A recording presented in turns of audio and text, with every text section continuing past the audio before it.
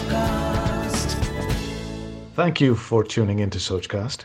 We hope you enjoy this uninterrupted listening experience.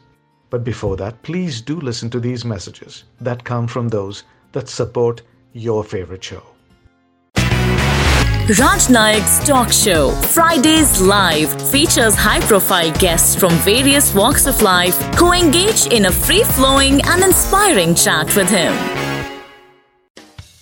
Welcome to Fridays Live with me, Raj Nayak. My guest is a man who spent all his life with horses, and he still does. He has this beautiful boutique stable on a beach in a small fishing village in a place called Nargol in Gujarat, where he has 16 horses. And he does training there. It's called the Seahorse Equestrian Training Center. Please join me as I welcome India's only equestrian Olympian, Imtiaz Anees, to Fridays Live. Imtiaz. Hi, Raj. Thank you so much for having me on the show. No, nice to see you. It's been a long time, and I just noticed that you released your new book, and that's when I said it's time for us to connect and take it forward. I'm looking forward to the chat. You know, I love horses, and all my life I've dreamt about riding a horse or seen them in a movie, but it's never happened. So my first question to you is, at what age can one learn riding a horse? There is no age. You can learn to ride at any time you want. It's all about what you want in life, you know. Even competing at the international level, we have, as we're speaking today, we have a 60-year-old competing at the Olympic Games from Australia. So age has got no reason for you to not get on a horse. No, but somebody who's competing at 60 obviously is raced all his life, I would assume. Yes. Right? Not that he started. No, but at least what I'm trying to say is that they can even be as competitive at that age. So even if you want to start your riding, as long as you have you want to do it and you're fit, you can get on a horse. And you don't need that kind of fitness like running a race or running a marathon or anything like that, you know, just generally. And how safe is it? Well, it depends. Again, to learn to ride, it's safe. When you're competing at the top level, national level, and the sport that I did, which was the discipline that I did was 3-day eventing, that is dangerous because you're doing it at a very high speed over a lot of fences. But for just generally learning to ride, I really recommend it for everybody because it's a wonderful feeling to be on a horse. Yeah, I can imagine. I mean, the only time I ever sat on a horse, probably when I was a little boy in some fair or something, they made me sit on it and went for a chakkar. But that's where it all starts. You know, it starts in a fair, then it starts usually at a hill station, then it goes to a holiday. But, you know. So tell me, when did your love affair with horses start? Mine started at a very young age. I was only 4 years old and my grandfather and my mother took me to the riding club because they both were avid horse lovers themselves and they used to ride. And right from then, I had this affinity with horses. I just loved them. I used to hug them, brush them. I couldn't ride them because I was too small. And I was waiting for that stage. You know, I mean, once in a while, my grandfather put me on just for a walk. And I was totally comfortable, fearless. And where was this? I mean, in Mumbai? Yeah, in Mumbai at the racecourse, the Mahalakshmi racecourse. You mentioned your parents were horse lovers. What did they do? Well, they were both, my father was a businessman. He worked in a shipping company. And my mother was, those days, everybody was a working woman. She had a couple of jobs. She was very creative. So she was in, designing cane furniture. She was in interiors, travel and tourism. So horses was just something as a hobby. And who encouraged you to, I mean, was it somebody else in the family who was into racing or riding horses or things like that? No. Just my mom. You know, she loved to ride, and she would go and ride every morning, and I would be up, at whatever time it took, at 6 o'clock in the morning, at a very young age, and ready to go with her. So what does it take to be a horse rider at that age? Because I know a lot of youngsters today are taking on to riding horses. Yes, I mean, actually, to be speaking, at that stage, the only thing you need is not to have fear. Nothing else. Everything else is fine. You can learn to ride very easily. It's like riding a bicycle. If you don't have a fear of falling, you can learn to ride a bicycle very easily. And the good part, just like riding a bicycle, once you learn to ride, you know it forever. It's not something you have to refresh or keep doing every year. Once you know how to ride, it sticks with you. And how expensive is it? Well, it depends. Again, there are lots of now smaller riding clubs in smaller towns. So, I think it's a matter of priority. I don't look at it expensive because, even if you look at a sport like tennis, it can be very expensive. Depends on how much you want to put into the shoes and the rackets. So, the same with any sport. It depends upon what your budget is. But I think it's now getting more and more affordable for people to experience riding as a sport. So if I ask you in your life, who's been your biggest influence? Well, that's very easy, very easy. My biggest influence has been my coach. I was very lucky, Raj, because I had a coach who I had when I was 11 years old, and she took me to the Olympic Games. So for 20 years, I stuck with the same coach. We had no hiccups, never a misunderstanding, never a disagreement. So she was really everything in that point of my life. Even till today, any move I make, I do not, I always run it by her or I'll call her. She was an English lady.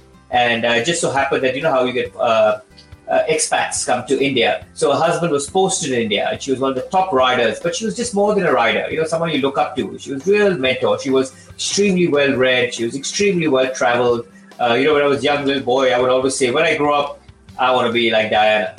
Her name was Diana. Yes. Yeah. And for 20 years you stayed with, she lived in India all along? No, she lived in India for about 6 years, so the initial part, and then she went back to England, and we kept in touch. And whenever I started going international, I went to Australia. She used to fly from England to Australia just to coach me and be at major events, wherever it was in Australia, whether it was America. And what the best part was, Raj, she did it without anything in return. There was no money exchange, It was because she loved my parents for what they did for her when she was in India, coming from the English countryside. She was dropped into Mumbai city. She was a bit of a shock to her system. And, she became really good friends with the family, and we really looked after her as a family member. And so she was just extended family, but just such a wonderful person. So what was your journey like? When you were young, you started riding at the age of what age? Well, I started riding when I was 5 years old. I was already winning competitions when I was 6 and 7. And then it just grew from then. And then my parents got a bit scared because they thought, this fellow's only going to become, that's all he does. So he needs to have a little bit of an education. So it's not easy for a privileged boy from Bombay to go to boarding school. But it made me who I am, It really made a man of me, So where did you go? I went to a school called Lawrence School, Sanaa. So I did 6 years in Sanaa. 7 years in Sanaa. And obviously there was no horse riding there, was it? No. So only riding the holidays. It's in the book, as you come back from my school holidays, and literally we should get off the train, and the train used to arrive at like 5 o'clock in the morning, and my parents would have my riding clothes already in the car. It was the first 10 minutes was all about my parents, and then it was take me to my horses. So when did you decide to then take this as a profession? So as time went by, Raj, it's a bit of again, it's a lot in the book, but it was always my desire to represent India at that international level. I used to give victory speeches, and I was, always, thank you speeches to everybody about how I'm going to thank everybody when I represent India. So it was always a dream. I didn't even know which sport at that time. When I was at school, I was a good runner, so I thought I'll do it in athletics. At that time, Carl Lewis was a very good runner, and he had won 5 gold medals. I thought if he can win 5, I can definitely win 1. Then later on, I realized I wasn't fast enough, and then I was a good swimmer also. I swam for school and college, and I thought if swimming, Mark Spitz could win, 7 or 9 gold medals at that time, I could definitely win 1. So things like that kept happening because my goal was always to represent India. Then with the horses always being in the background, that's when I realized after I finished school that this is what I really want to do. And I started competing nationally, and I had some good wins, and then I was in the junior category, and then I went international. And then history happened. So it was just one thing led to the other. And how do you owned your own horse, I presume, right? This is quite interesting, but I didn't. I never owned my own horse. So right up to actually my final run to the Olympic Games, I never really owned a horse except for my very first horse, which is Rajesh, which was actually owned by my parents. But for myself, I was always given horses. It's just amazing. It's really lovely story about how many people came together to make this dream come true. At every stage, I had wonderful people who gave me horses to ride, and I would compete and I would win on their horses, and it gave them joy and gave me horses, and I had horses. You want to elaborate a bit, acknowledge these people and talk about them? Absolutely. It was just wonderful. Right from the first early stages, I had now he's a brigadier in the army, Brigadier Bishnoi, and he had had the most amazing jumping horses, and he used to ride in the senior category. So the junior category, his children didn't ride at that time. So he would just, literally adopted me and said, all these horses are yours. So I used to compete with juniors on his horses. I was very fortunate even because of Sana. I had a lot of, old Sanarians were all in the 61st Cavalry. So a lot of these cavalry officers like Colonel Rupi Bra, Colonel Pickle Sodi, they were really good riders in their time, but none of their children rode. And since I was a Sanarian, there was some connection to me from the school and through the family. Whenever I went to all these national competitions, they would just give me horses and I would ride these horses. So and then when I went international, that was even more amazing. I was in Australia and I had people, I would ride different people's horses because I couldn't afford my own. And when it came to competition time, they would say, Imtiaz, you ride them. So I even won my first international competition on a horse owned by somebody else. And you migrated to Australia for some time, right? How did that happen? Well, I realized that, in our events, because of equestrian, there's no top level competitions in India, unfortunately, So we only have it, just to give you an example, to get technical, it goes on stars. So there's only one star is in India, and then there's 2, 3, 4, and now it's 5 to go to the Olympic Games. So you have to go abroad to even qualify. And I just thought Australia had won the last, it was all calculated. Australia had won the last 2 gold medals. I said, obviously, they know what they're doing. The next Olympic Games are in Australia. So that makes me even easier that if I do get a horse, I won't have to have the expense of flying it. So that's how I decided that I'm going to leave home, leave family, leave everything I knew, and made a huge sacrifice and decided that I'm going to start this whole Olympic bid in Australia.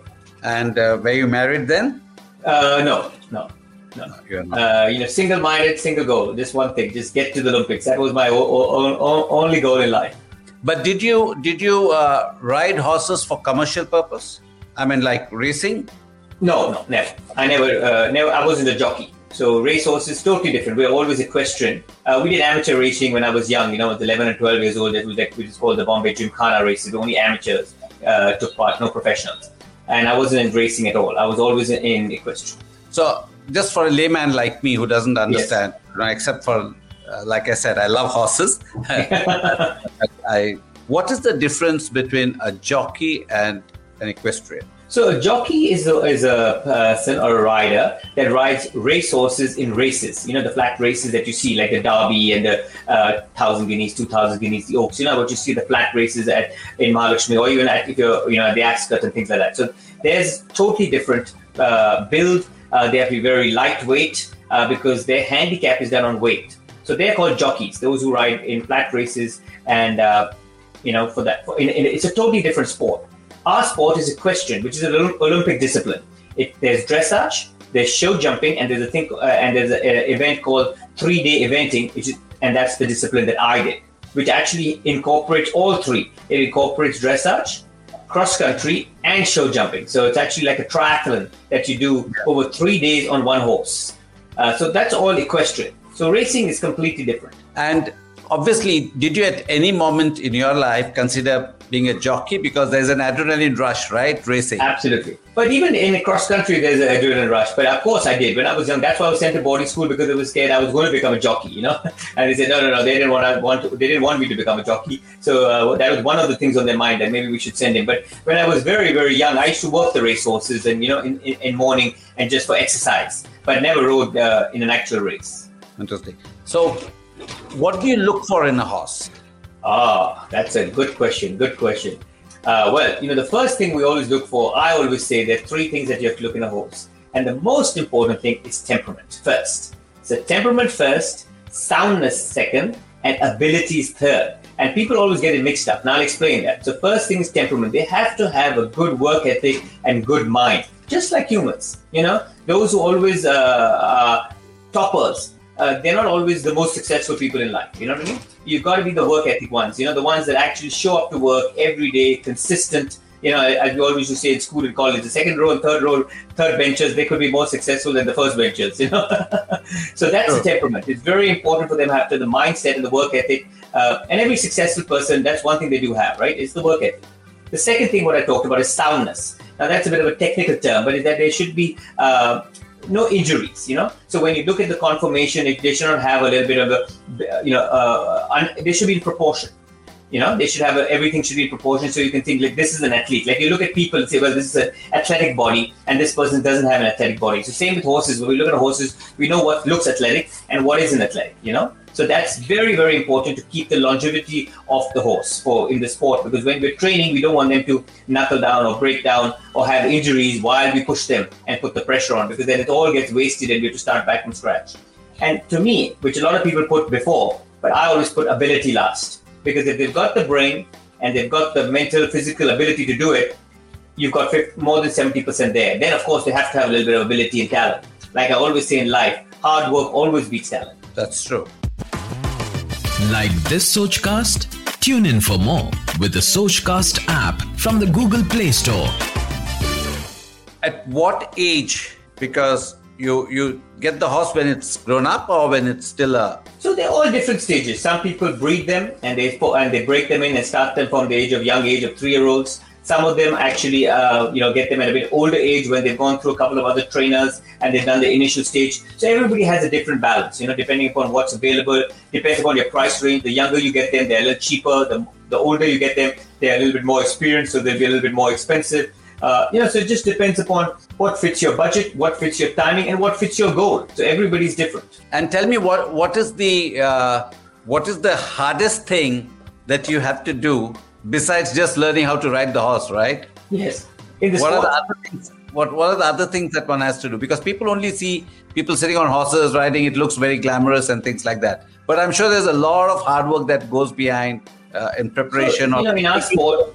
Care of the horse itself, right? Yes. So the management is everything, and this is what I started a school, which is Seahorse Equestrian, is to teach that more than a lesson. So everybody can get a riding lesson. You can go anywhere and get a riding lesson, but it's the other part that is really, really important. I actually have done an equine degree in it, So in Australia, I actually studied and did an equine course just to learn horse management, because there's so much. You got to know the anatomy of the horse, you got to know the kinesiology of the horse, you got to know how it works, so that we can it's an athlete as well. And it's got to perform at peak, just like you got to perform at peak performance, So there's a lot extra that we have to do, even looking after them. Even at the top level, when you're competing, the horses get a massage, they get acupuncture, they get laser therapy. We ice them all the time, So it's all important to keep them as fit as us. Nutrition is a huge factor in equestrian. We got to time the nutrition as to when we feed, how much we feed. Is it too much protein? Is it too much carbs? Do we need to put fat into the diet? So it's all calculated. It's all quite scientific. Very fascinating. So what is your routine like in a day? My routine now at the Olympics. No. We'll come to the Olympics later. Generally, Okay. what is your routine? Now my routine is I get up every morning at 5 o'clock, 5:15. It would be my, I'm at the stable at 5:30 every morning. And we ride horses, and I ride a few horses. Even now, at the age of 50, I ride at least 2 to 3 horses every morning. And then I teach. So we have students that stay with us on a long-term basis because they have, national and international goals. We have students that just come for the weekend. We have students that just come for fun. So it just depends upon what your requirement is. We cater to all, and we make a schedule the night before for that morning. We try and finish all the horses in the morning, and then we have a quick break, have some breakfast, and then we finish again another lot of horses.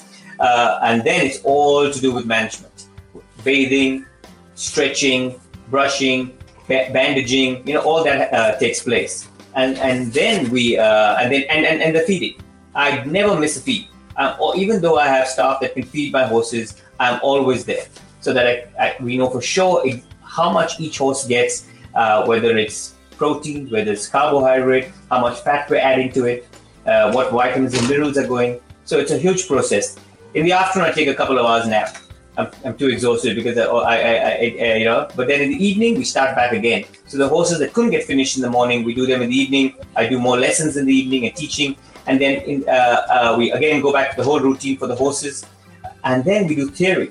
I sit down and we actually put pen and paper down, and we actually go through. The students choose the topic. I always ask them, you choose the topic, and then we discuss it. Each one will have their views, and we go back and forth about whether it's on fitness, whether it's on aerobic and anaerobic, or whether it's on what bits to use, what gear to use. There's so many topics that we can learn on with regard to the horses. So we spend a lot of time and we choose a topic, and then I'm an early to bed. So much to my wife. She's always, because we're in this small fishing village and she's from Mumbai, so she always says, it's 9 o'clock and you're already getting ready to bed. You're not 100. No, I saw some pictures. A friend of mine had posted the pictures from Nargol, from the beach, and I was like mesmerized with what it is. So why did you choose Nargol? Nargol is a very special place. Ever since we were young, we were about 10 years old. My parents had a property, and it's a beach property. And so we always grew up there. We were in school and college and our friends. So it was always a special place for us. But then I went overseas to train, and compete. And after 25 years, I've now returned back. Actually, nearly 30 years, I've returned back to India. And I decided that property is there. And why not, it was such a special part of our lives while growing up. Why not make it the equestrian place instead of going somewhere else? So that's where the whole thing started. We already have the home there. We built the stables. We've got 16 stables. And we have the beach that we can train on. And what's even more important, coming back to the management, is that we have the salt water. So we do great saltwater therapy. So the days that they jump, after that, the horses can go straight in for a swim, or they can go get cold water on their legs. So it's fantastic therapy as well. So it works both ways. And do you speak to your horses? All the time. I'm always talking to them. Even at night, after I have dinner, I always make a round of the stables, just to check their waters or check their hay and check the stable. And I will pet each horse and have a little chat with them. Each one is special. They all mean a lot to me. Our sport is so amazing that it's not about the end result. Everybody wants to win, but it's the journey. And, we have horses as part of it. So it just makes it even more special than just having a tennis racket or a cricket bat. Are you the only son to your parents, or you got siblings? I have siblings. I have a daughter. I have a sister, and she also used to ride and was quite a good rider as well. Not as competitive as me, but she also. So it was a family sport. We all rode. Mum rode, I rode, my sister rode when we were young. So it was really some great times and great memories. So tell me about. Let's come to your. We'll go to Olympics a little later because that's the final thing. So tell me about your family now. My family now. I have a son. His name is Zamir. He's a very good. He also loves sport. Plays a lot of tennis and plays football. He's not much of a rider. Just rides because dad rides. So he knows how to ride. So he comes and spends his holidays and weekends in Nargol from Mumbai, and it's wonderful. So he can ride on the beach and we can ride together and bond. We play a lot of sport together, so it's just wonderful. It's just really nice that because after a certain age, when they become as most people know, when you're a teenager at 16, the communication gets less and less. It becomes into monosyllables. Like, how are you doing? Good. How's school? Fine. It's like that's if you get one word, you're like really lucky. Mostly it's usually a nod, and that also is enough. But when we can play sport together, it's really fun. So I'm really lucky and blessed that I'm still fit enough that we can play any sport. So whether it's tennis or whether it's squash. Football, even carom. It doesn't matter. Whether we're sitting down, we are very competitive as a family. The whole family, mom, dad, myself, and my wife. We all play board games or we play games together. I have a lovely wife, Zinat, and so she's very, very supportive. It's not very easy for her as well. It's a lot of sacrifices that people have to make when you want to live this life. She's a city girl, lives in Mumbai all her life. In the communications world, so corporate world, it was always active, fast, buzzing, and now she's in this small fishing village where nothing happens, absolutely nothing. The only thing that moves are my horses. Nothing else moves. So it's a change of lifestyle, and we spend a lot of time together, but it's different. Mom and dad are still great supporters. Mom's always and dad both are very proud of the book and telling all their friends about it. So I'm very blessed, all through my life. I've had just wonderful, wonderful support from everybody. And I always tell people, if you want to be a sportsman, even though we play an individual sport, it's a bit like car racing. When you're a driver and you drive your car by yourself, but it's you can only win how fast the pit changes the tires. So you still need the right team, even though it's an individual sport. So same in equestrian. Even if it's just you riding, you need good farriers, you need good vets, you need good, body workers, you need just moral support as well, because there's so much mental strain as well. So you mentioned you need vets and things like that. So what kind of infrastructure or medical facilities you have in a place like Nargol, or you bring them back to Mumbai when you have to take them? So actually, I can do most of the medical stuff. So okay. I can give all the injections, IVs, drips, are all done by me. Again, because I'm not sure whether you're aware, but horses, their feet, they need to get shoes every month. So we call it a farrier. So the farrier is the one, but I'm lucky because of the footing being so good in Nargol, I keep my horses barefoot. and we get a farrier who comes and trims them, so a bit like a manicure, pedicure every month. So we're lucky that he's very good, and he's actually a wonderful man. His name is MD. We call him MD, and he's actually trained in Germany and trained in Australia. And guess where he lives? In Surat, like 3 hours away from Nargol. I was like, oh my God, I hit the gold mine. So he comes and he's a wonderful man and spends time and trims their horses and gets their feet looking really good, because that's something that's only it's important and has to be done professionally. So I'm lucky in the veterinary side. How did you locate him? Oh, just through contacts and friends. People and people. I have a wonderful friend from Japloop who actually owns a riding school in Pune, and Rohan. And he was holding a show and asked me to come as a judge. And MD was there as well as the farrier. So he introduced us, and I said, "Where do you live?" And he said, "Surat." I said, I don't believe this, So this is what I love about the whole journey. It's amazing how people come together. Just you meet wonderful people throughout. I'm sure you met many in this talk show as well. It's just you just don't know so much about those people, and when you get to meet them, you realize, wow, what a small world we live in. Yeah, actually, so many of my friends on this show, I've got to know more about them from the show than otherwise. And so, do you know the names of all your horses? Absolutely. all 16 of them. Absolutely, 100%. Yeah, all 16. I know the horses from the very first horse I rode when I was 5 years old. That's my life. It's all about the horses. Everything is about the horses. Even in my stables in Nargol, I have a placard, a brass plaque in every stable for the horses that meant to me. So they're not even the names of the horses that are in the stable. It's the horses that actually made me. So right from my first horse to my Olympic horse has a stable named after him. Yeah, there's somebody. I'm just trying to see whether some question had come up. Okay, now continue. Okay. So even in my stables in Nargol, every stable is named after a horse that meant something to me in my life. So my first Olympic Games, my first World Championships, Asian Games, Nationals, Internationals, or even my first riding horse. Every horse has its name, as a brass plaque on their stable, because it's all about the horses. That's what we do. We're sportsmen, but they're the sportsmen. We just sit there and look pretty and get all the glamour. And what's the lifespan of a horse? So the lifespan of a horse, so it's quite nice. So I'll come back to your question of racing and equestrian. So in racing, their lifespan is between 2 to 5. So usually, like you run the Derby at 3 years old, and then by 4 or 5, they retire. So unless they're a stallion or a mare that's really good for breeding, they go back into breeding. And otherwise, they go into equestrian, or they go into polo, or they go into the riding school. So from 5, they can go all the way up to 20. Some can live to 24, but usually I would say 18 is when you can still ride them. Then anything above 18, it's a plus, but between 5 to 24. And do you go visiting some of your old horses? Unfortunately, none of because we've traveled all over the world now, so none of my horses are alive, and they may be in different parts of the world. So that's that's life. That must be quite sad when you have to depart, right? When you have to leave. Very. You can see when you read the book, you'll know. There were heartbreaks. I miss them so much. Was there any particular horse that was very special to you? No, you can't. They all were. It's like, who do you like more, mom or dad? Each and every one was very, very special, very special. But if you have to choose one, I would say 2 would be Rajesh, because that was my very, very first horse, and I had this amazing bond with him. I was really little.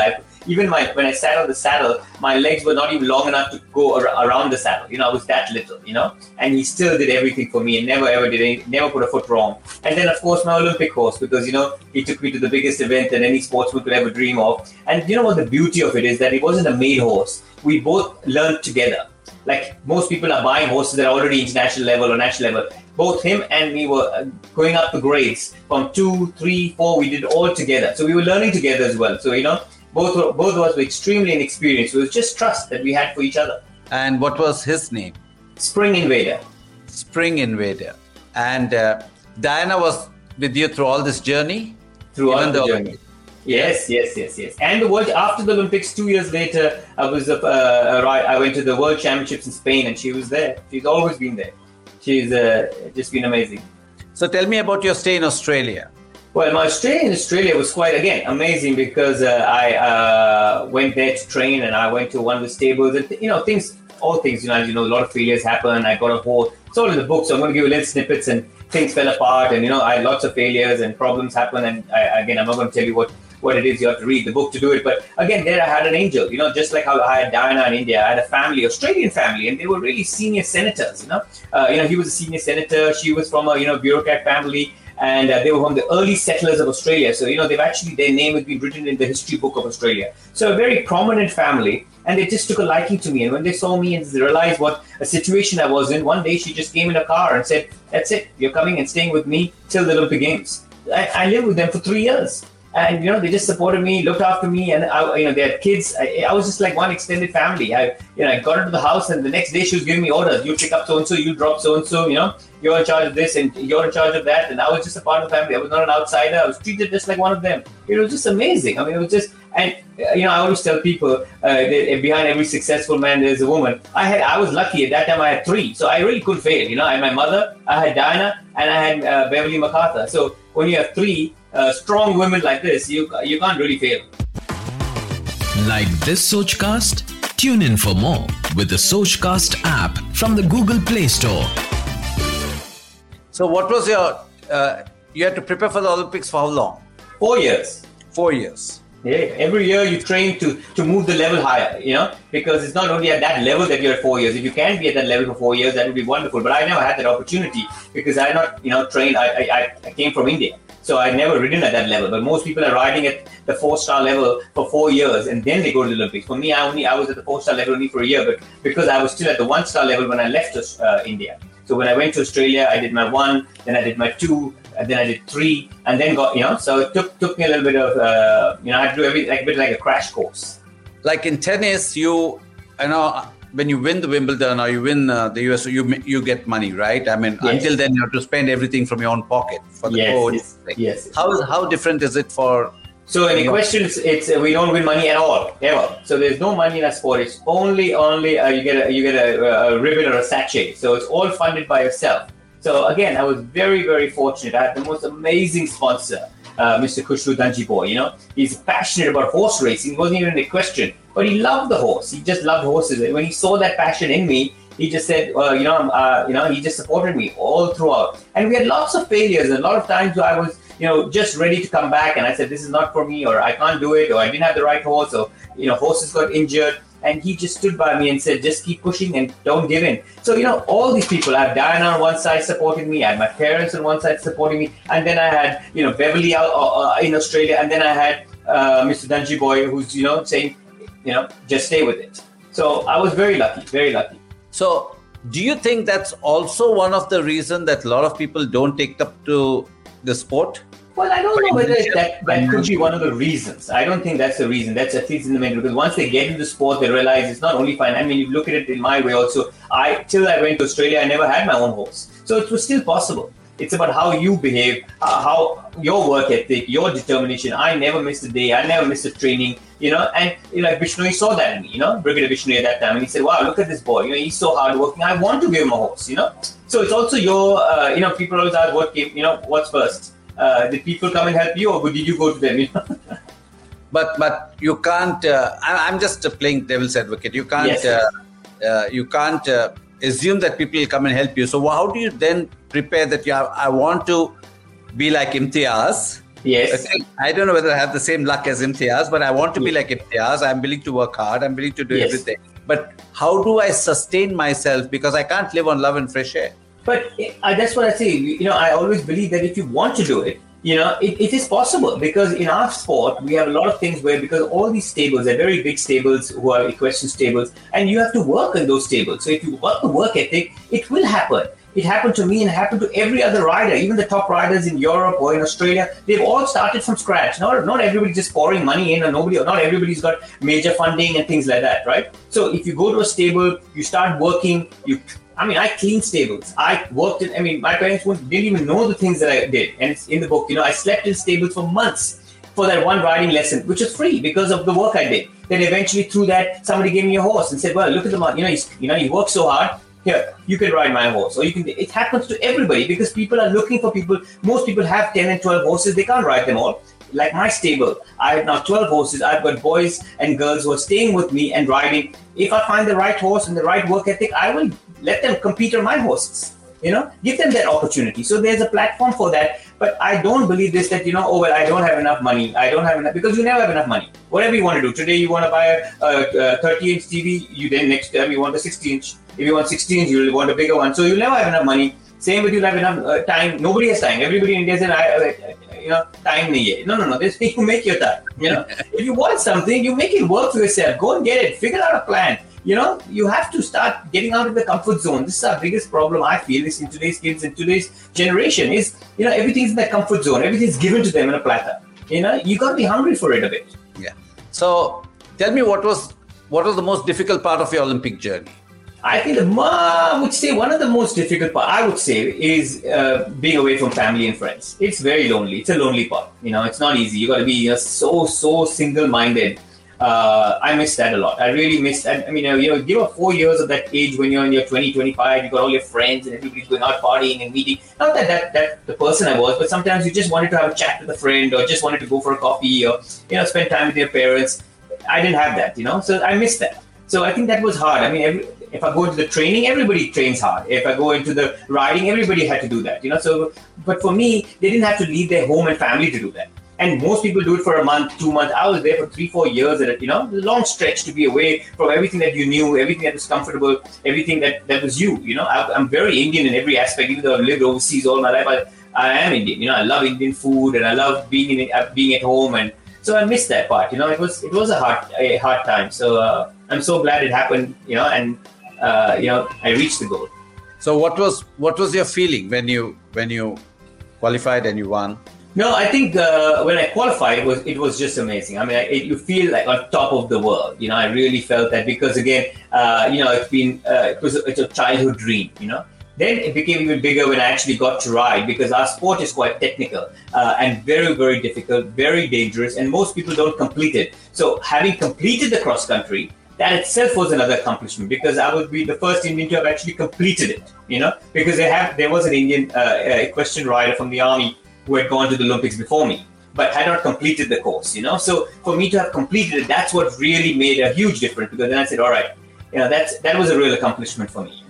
And is it that you do once? Did you try to go back to Olympics? Yes, of course. So the next 2 years is the World Championship. So my horse was ready and fit. So again, I was the first to compete in a 3-day event or at the World Championships for India. So that was another feather in my hat, and I just felt so proud, to do that, because it was all about India. And I know it was the same horse, Spring Invader. So it was a lovely partnership that we had, And then after that, just to give you an example, I'm sorry to diverse a little bit. No, please. Say, how do you get the money? It's same like that. I was training in Australia and the world champions in Spain. How am I going to fly my horse from America to Spain? But people came. There was a guy, he said, how much is it going to cost? I said, well, it's going to cost so much. He said, no, don't worry, let's figure it out. We'll get some of my friends. We all play golf. We find some buddies and we'll try and put some money together. Then somebody else said something else. And then I was, when I was competing, I made lots of friends. I made friends with the Canadian team. The Canadian team said, no, just put your horses, one of ours. And we are flying our horses. We'll just take yours as well. Not to worry. So it just happens. People help. People get together. People, it's just amazing how this universe comes together when you have your goal, which is true and which is honest. And it's how your relationships. It's not like if you're arrogant and you're late and you're always lazy, or you're always. Yeah, people don't want to help people like that. So, but if you're always on time, you're always helpful, you're always one step ahead, it will happen. So that's how it happened. And then from that World Championships, I thought, okay, let's go to the next Olympics, which is in Greece. And I qualified for that as well. But unfortunately, I had a different horse. By then, Spring Invader was getting old. So I had another lovely horse called Freetown, a little fellow, heart of gold. And he got injured. So, I couldn't make, so we were still up to standard to qualify, but we didn't make the cutoff. And that's life. I'm just listening to you. I can you can see my hair rising here. It's such an amazing thing.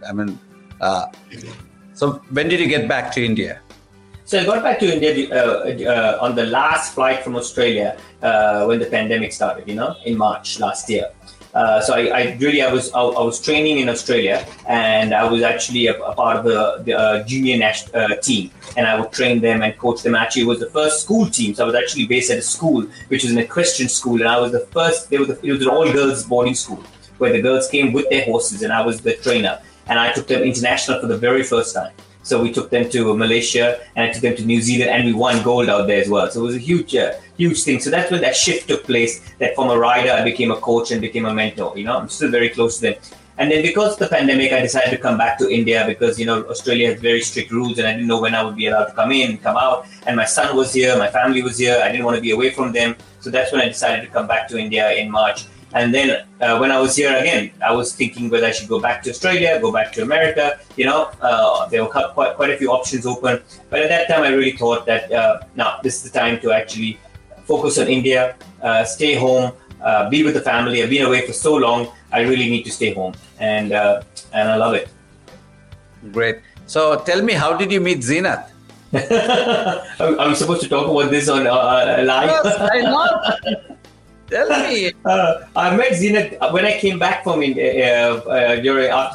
When I came back in March, I met her through some common friends, and we were actually introduced. And then we just kept in touch, and we started talking and chatting, and it was through the pandemic. And then the book helped, a little bit because she was, living in her home, I was in my home, and we were online all the time talking and discussing the book and going back and forth, and the relationship grew. And before you had it, she had moved into and I decided to do Nargo. She said, I fully support it, and let's do it.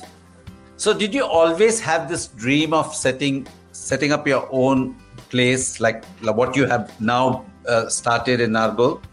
In India, yes. I had my own place in America as well. So once I finished the World Championships, I decided that I'm going to have my own training place in the US. And I did. In Atlanta, I owned my own farm and trained people, riders, horses, mainly young riders. And my main focus has always been on the youth because I just feel they're like a sponge. They just want to learn all the time. And I spent so much time with so many good riders and trainers because I needed to catch up. I started too late. So I was very fortunate to get a lot of lessons from a lot of good people. So I had that knowledge to give back, So I started that, but I never did it in India, and I always wanted to.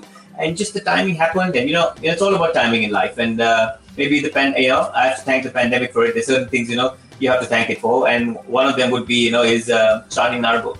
Yeah, and when you started, where did you get the 16 horses from?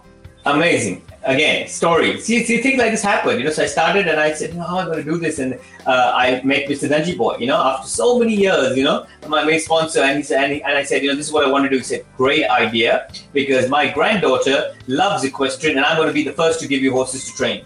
So it took a whole full circle, he was the one who actually supported me for the Asian Games, Olympic Games, World Championships. And then I left and went overseas for, 10 years. And I come back after 10 years, and he again comes back into my life and says, you can start your thing with the first 3 horses came from his stud farm, Nanoli Stud Farm. So, it was just, it's all meant to be. And then friends, then people started talking, people started realizing it, and they started sending me horses, and, next is history. Yeah. If I had to give you a name, I would call you Destiny's Child. I'm blessed. I'm very fortunate in life. So what are your plans now? Well, now my plan is, to be honest, Raj, it would be lovely to really get as many kids to come and give them that exposure, give them that experience, and hopefully get a group that can go international, and support them to it. It's not about me. It's not about, like how you said, this show is about you. When these kids come to me, it's about them. I've already been there, done it, I've achieved, and I've been so grateful with all the people that have supported me. I just feel that I need to do it for somebody else. So when these kids come here, I'm always talking to them how to plan, and every kid is different. That's the difference between coaching and mentoring.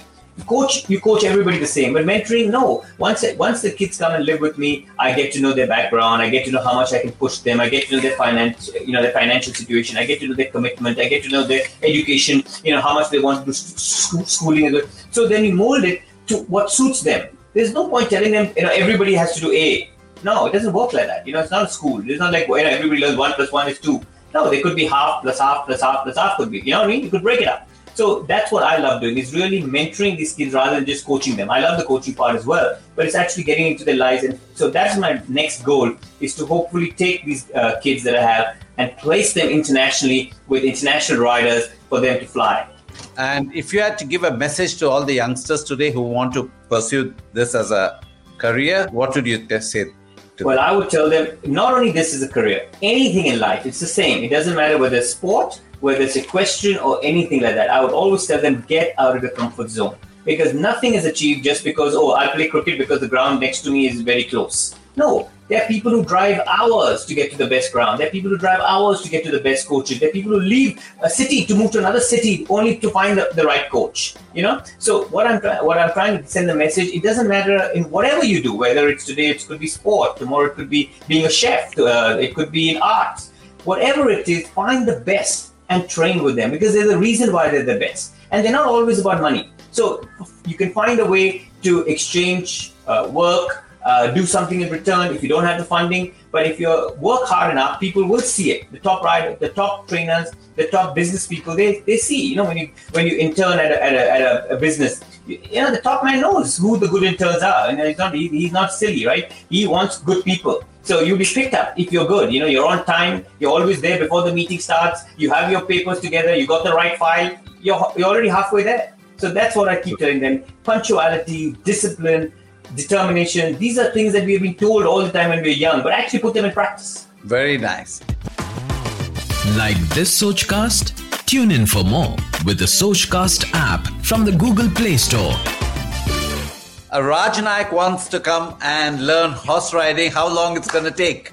I always tell people, if you just basic, at least walk, trot a horse, you need at least 4 days, 4 to 5 days at a stretch. Oh, that's it. Yeah, so, it's like riding a bike. Once you get the feel of it and you get the rhythm, you got it. And then it's practice. Then it's hours and saddle, just like driving a car or anything. Once you can drive, then you just have to drive. You can't just not do it till you. Then you get the hang of it. Yeah. Exactly. Yeah. So tell me, what made you write this book? Riding free. Riding well, free. I think I've already brought it up many times in this whole story, in this whole conversation that we have. But the main reason I wrote it is to tell kids to, dream, have dreams, because dreams come true. Push yourselves, do something out of the norm, because this book is all about that. I was a privileged boy. I was a timid boy. I wasn't a very strong or tough boy. I had everything really on a silver platter. Literally, I really did. I was so spoiled in every aspect. But I didn't just think that was good enough for me. I left. I moved to Delhi. Was my first move. I stayed in army cantonment area. Of course, the army really looked after me, and very good officers, like I mentioned earlier, who really were supportive. But it's still away from my family, away from my friends, because I wanted something which was very, far-fetched. So I keep telling, and when you read this book, it's not about equestrian, it's not about sport, it's about getting those stories out. And the next thing, the reason I wanted to was really to thank all the people. You just see this book. It's amazing the amount of people that came into my life at all points of it, just at the right time to take me to the next step. So whenever I was on a ladder, about to fall, they were like somebody there standing there holding me and saying, no, we are here. Keep climbing. And it was just amazing. Otherwise, I would have fallen to the ground, and maybe I wouldn't have started climbing again. But every time I went one step down, I had an angel come there and literally support me. And it didn't matter. It was in India, whether it was Australia, so it was not, bound by country or bound by nationality or bound by anything, These people came in. And same with the horses. Every stage of my life, I had the most amazing horse that came into my life. How, when, it's all in the book. It's like a fairy tale, actually. And, I was lucky. So Imtiaz, if people want to buy this book, where can they find it? Amazon. Right now, it's available on Amazon. So I really wish all parents, please buy the book and read it, because it's about telling your children to live their dream and not holding them back. Kids, please read it, because it tells you that there's, you got to be resilient, you got to be hardworking, and failures do happen, but never give in. My school motto, Lawrence Kusana, that's the one thing that's on the wall, and you read it every day. And our school song we had to sing every day was "Never give in is our motto." So you never ever give it. So it's instilled in me. Whatever happens, you do not give it.